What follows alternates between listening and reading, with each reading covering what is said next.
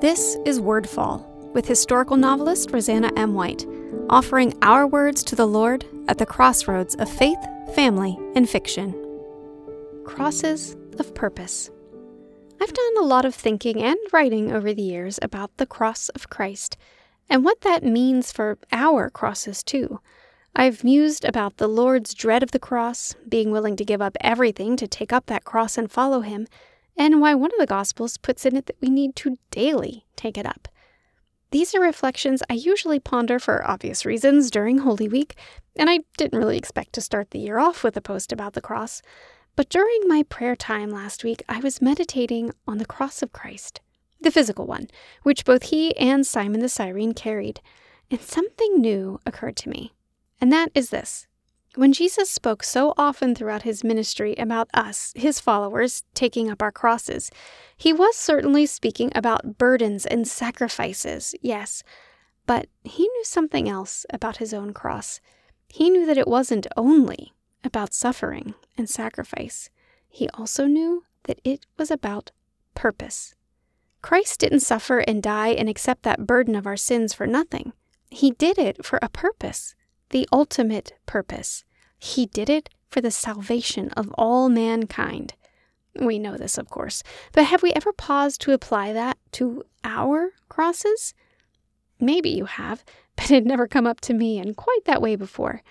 That he's calling us to take up our purpose, our calling. He's calling us to walk that out every day. He's calling us to obey and act and carry it into our lives, up that hill. Is it a sacrifice? Yes.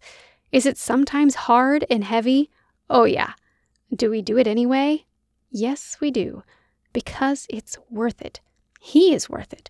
Working for him and his kingdom is worth it. We have many jobs in our lives, many things that employ our time. We celebrate the dignity of work, of earning, of enabling the survival of the families with whom God has trusted us.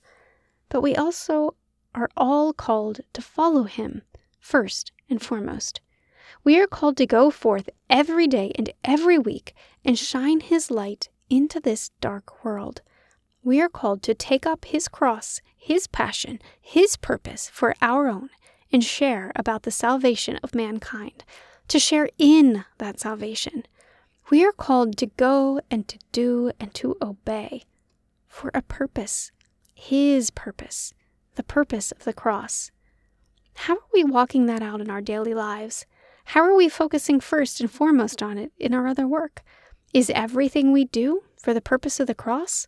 Or are we at cross purposes with him? What do we need to reevaluate as this new year or new month or new week begins to align ourselves more fully with his purposes?